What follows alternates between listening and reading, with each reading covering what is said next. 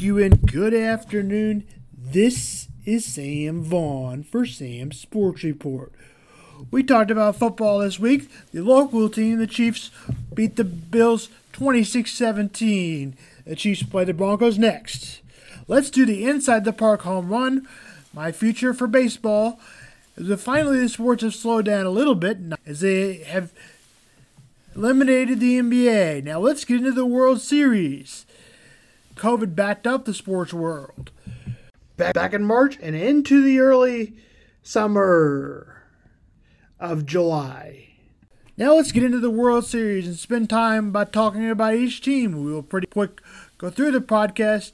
The Dodgers and Rays were the two best teams in baseball as far as record is concerned.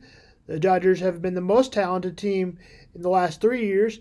They required Mookie Betts over the offseason, who is one of the top two baseball players in the world right now. Betts' first season with the Dodgers, the rich got richer in the offseason. Last night he stole first and second and advanced to home on a ground ball. Clayton Kershaw had a good outing as he hoped he can take the playoff demons away. He went 6 innings and gave 1 run. The counterpart, Glasnow, did not pitch well. He gave up 6 runs, just over 4 innings. And in the 5th is when he gave the 4 runs. At the top start of the 5th inning, it was 2-1. And then by the end of the 5th inning, it was 6-1 Dodgers. Final score was 8-3 Dodgers. Just a side note here, Randy Ozzie is the best player for the Rays. He hit .356, bats third in the lineup, a player to watch out for as we get later in the series. Tonight is Game 2. The Dodgers lead the series 1-0. First pitch is at 7:08. Do my first mental health series, maybe the end of this week, but probably early in next week. I will try to do it every week at the same time.